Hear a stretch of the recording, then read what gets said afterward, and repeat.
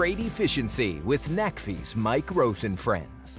In episode 59, we have joining us Anthony Egert, director of ClimateWorks Foundation, where he talks about his first zero-emission vehicle, a mostly wooden go-kart. And he also talks about the audacious goals of the Drive Electric campaign, the importance of working together across businesses to achieve the goals to speed the scaling of electric vehicles, and how failing fast can lead to success. We talk about the success of EV adoption in Norway and Shenzhen, China, and he also reminds us that it will take both the supply side and the demand side to enable this rapid transition to electric vehicles. Today we have joining me Anthony Egert. Anthony is the director of ClimateWorks Foundation, and it's a real pleasure having you on today, Anthony. It's great to be here, Mike. This podcast is titled Freight Efficiency with NACFE's Mike Roth and Friends. And when I'm out there, people get a chuckle out of how I always start these with asking my friend, I guess, first of all, to make sure they're still a friend. And then secondly, how did we first meet? So do you remember? You know, I can't recall exactly. I know that we've been connected through the RMI, formerly Rocky Mountain Institute, the likes of Clay Stranger and Dave Mullaney. And they've spoken highly of your work for many years. So I know I've at least come to know your work through them. I think it might have been Anand when he was at Hewlett. Yeah, that sounds right. So Anand Gopal was a program officer at the Hewlett Foundation, basically developing a strategy for philanthropy to accelerate the transition to zero-emission trucks. And he had come across your work as well and was saying that I had to meet this guy. I don't know that I know anybody that's quite as passionate about electric vehicles as you are. So, how did this all come to be? And just take us through your past. I think like you, I grew up in the Midwest, northern rural Wisconsin. We had no cable, no cell phones. And my parents were very much encouraging me to go out and explore the world. My dad was sort of a amateur ecologist. We used to go on long walks through the woods.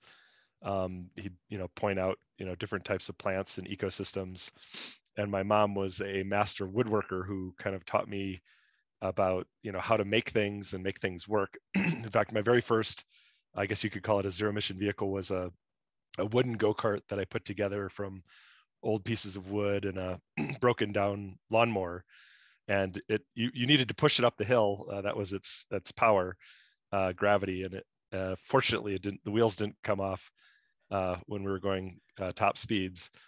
But that basically gave me kind of an appreciation for both the natural environment and also how you could sort of put things together to, create things that were useful or at least entertaining. My very first, I guess, real job was actually on a dairy farm, a small family farm of Holstein cows, which both taught me the meaning of hard work and that I really should go to college because I didn't really want to become a farmer. That kind of led me to a career, or at least a degree in engineering. So I did mechanical engineering at Wisconsin, Madison, and that led me to my first job out of college, which was Ford Motor Company. And in that position, I worked both on sort of the advanced vehicles. At the time, this was actually the early days of electric vehicles, late 90s, early 2000s, both electric and fuel cell vehicles. And I also worked in their government affairs, sort of, it was called the Vehicle Environmental Engineering Group, which let me see how policy kind of shaped business practice and investment, and saw how a company like Ford, sort of met the challenge of regulation through innovative investments in technology. And that, after another stint in graduate school at Davis, became a regulator for the state of California, working specifically on climate policies and clean vehicle policies. And I think it was sort of that whole arc that led me to appreciate both the challenge that we face in terms of climate change and environmental damage that's associated with our current system of transportation, and the potential for much cleaner technologies that could be motivated through policy. And so it was those two that led me to even my current position, where we get to support organizations that are helping to make that happen. So it's been a great trip so far, and really great to be able to work with partners like yourself. Yeah, and that's another area, I guess, where we're aligned, spending time in industry and then finding our way to these positions. So tell me about the Drive Electric campaign. I mean, what is it? Why is it so important? And how does it fit in the overall work that ClimateWorks does? Sure. So the Drive Electric campaign is a collaborative effort that we've built collectively with many, many partners. There's now over 80 partners that are active members of the campaign, which aim to accelerate the transition from polluting vehicles to clean, renewably powered electric drive vehicles for all of road transport. And we have some fairly audacious goals. So we're aiming to achieve 100% sales of zero emission buses, 2 and 3 wheelers by 2030 globally, 100% of passenger car sales by 2035, and 100% of zero emission truck sales of all types of trucks by 2040. And those are ambitious goals, but they are what we need to get to in order to address the climate challenge.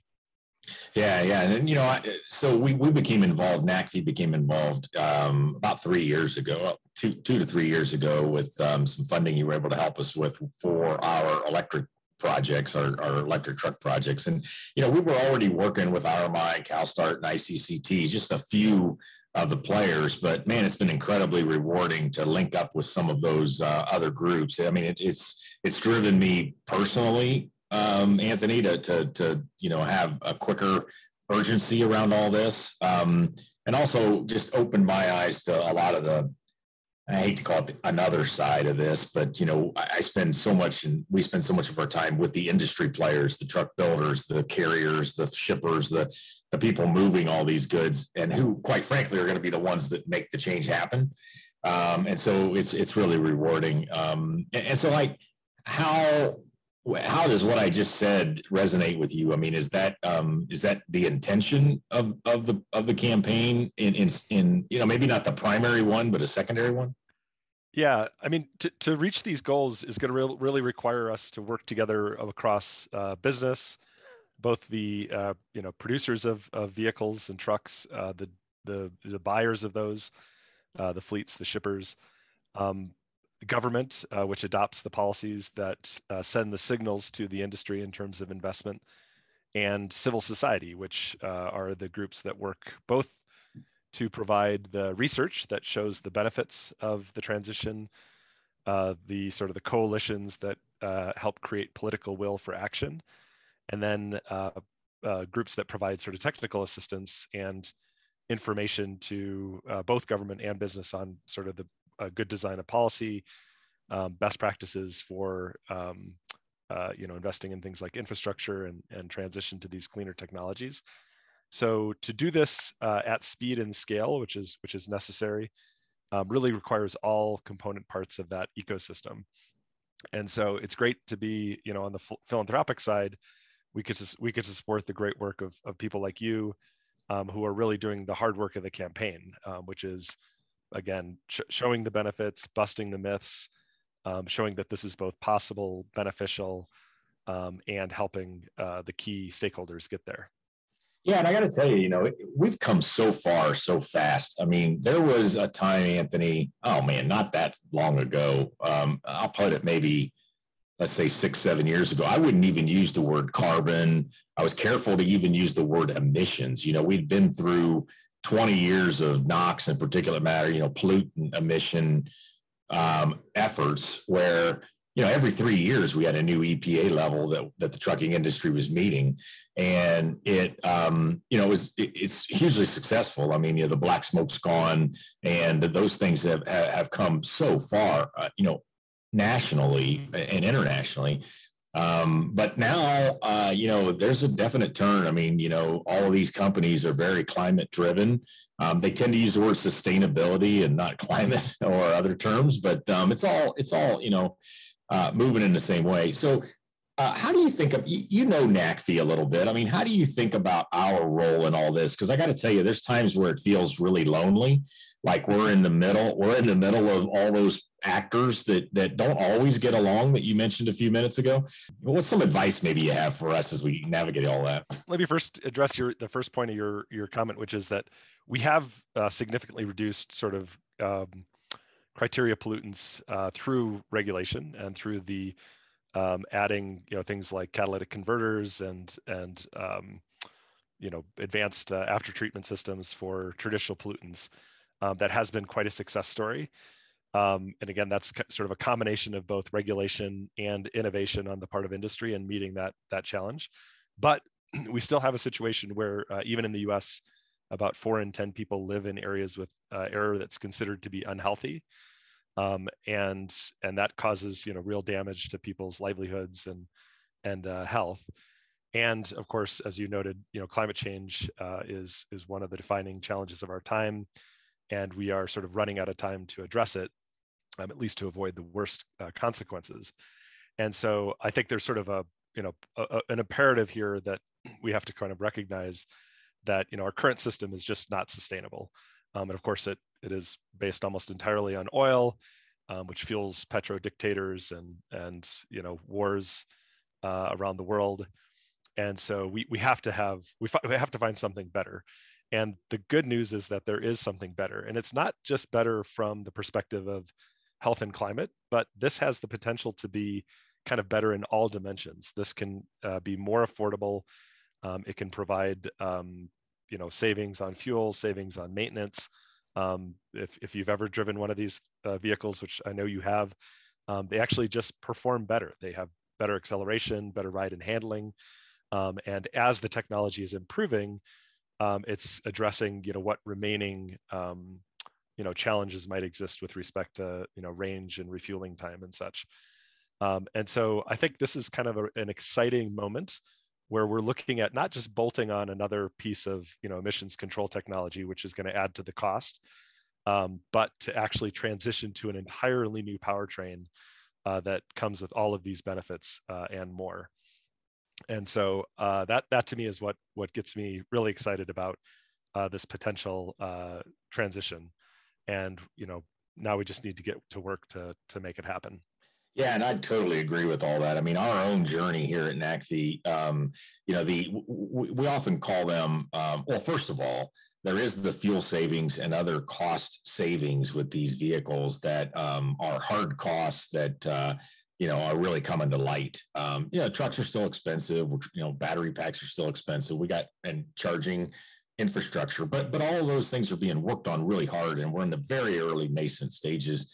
But one of the things you mentioned that we're finding is what we're calling hard to monetize benefits, or difficult to monetize benefits. And they show up all over the place, from drivers loving them to, simpler trucks to, in some cases, trucks not needing to have, maintenance intervals or even having outside maintenance. They can be done at, the maintenance is so simple, it can be done at a fleet location and so forth. So we're piling those up and talking about those with the industry, really all the time.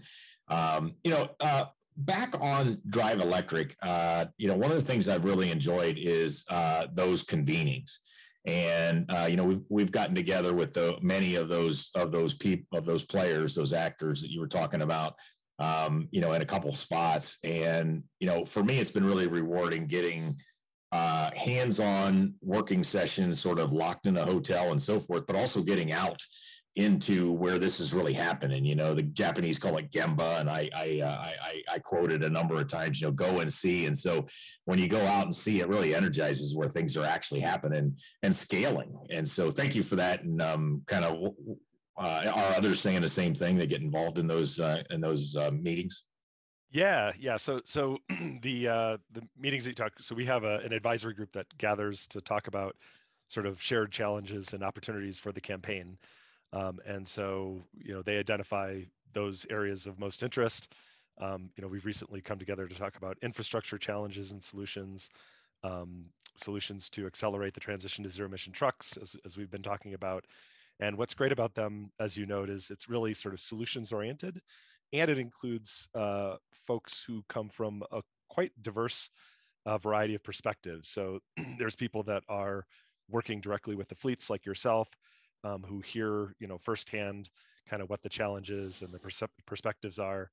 There are people that are working directly with government policymakers who are both trying to understand what is the right composition and makeup of effective policy design that can actually, again, sort of motivate and facilitate the transition. And then there's quite a few groups that are working with civil society. So these are the environmental organizations, the health groups like American Lung Association, the groups that are working with frontline communities that are sort of most impacted by the pollution of the current system.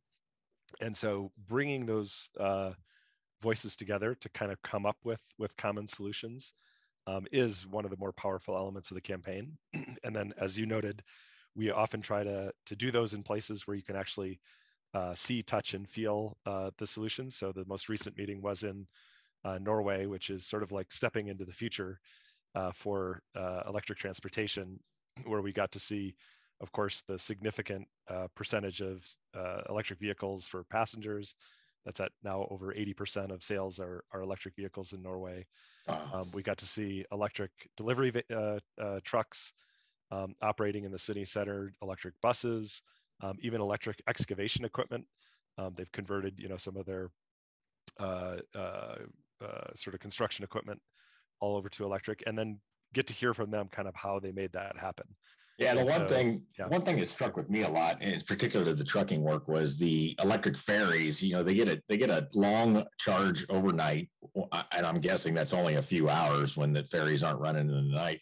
But then every time they dock, they get a quick opportunity charge, something like we've seen with transit buses. But I see that MCS, the megawatt charging standard, was released just recently, and so it's not here right now, but coming soon to you, as they say, as this fast charging and doing that when there are dwell times that aren't hours long, but quarter hours or even minutes long. I think the ferry was only stopped like 8 or 10 minutes, but was able to get a battery charge or a lift and battery charge. So very good. Hey, one thing you've mentioned very specific with me that I want to ask you about is you talked about, early on in the adoption cycle. So, maybe when, we have cars sitting, I don't know, at 6-7% in the United States and, trucks lower than that. But that in the early stages that there's a lot of, failing will occur, and we need to be comfortable with that failing. And it happens to, I think you used the words, fail fast. And I've always struggled with that, Anthony. I hate to be a loser. I hate to lose at anything, even when I can justify it for future learnings. But you talked about Shenzhen and even Norway and some of their adoption and how it was a lot of struggle and failing in the early times in order to then succeed later. Walk us through that and maybe do a little prediction on how you see that happen and maybe in North American trucking. Yeah, sure. So I think this kind of a comfort of with failing kind of comes from, my history with engineering, which is that, you try a lot of things. Many of them, perhaps even most of them, don't work.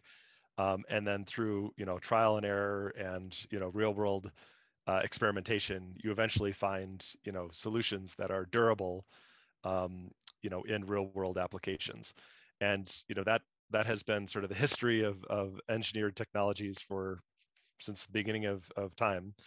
And it's not any different with electric drive technologies. And so when we think about this transition, we need to think about what are the ways in which we can be sort of durable and resilient to failure. And so Norway is a good example of that. They actually started their path towards electrification in the late 90s, mid to late 90s.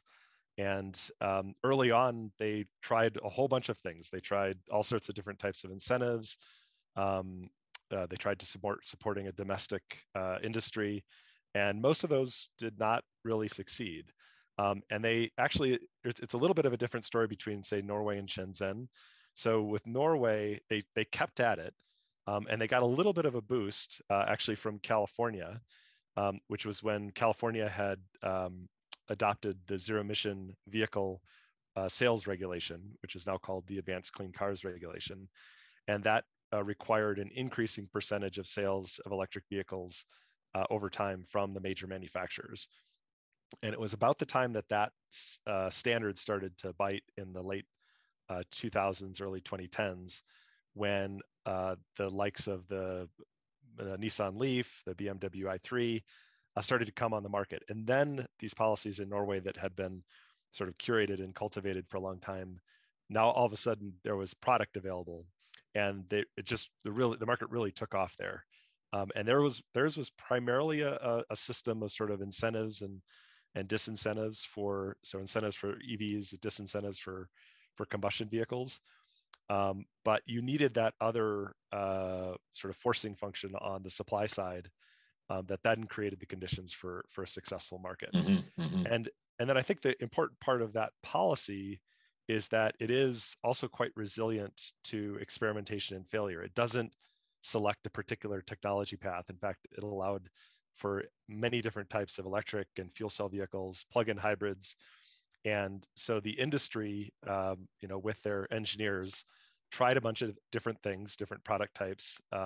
Quite a few of those did not succeed, but those that did kind of emerged. Tesla was an emergent success from those early days, and they benefited significantly from those policies.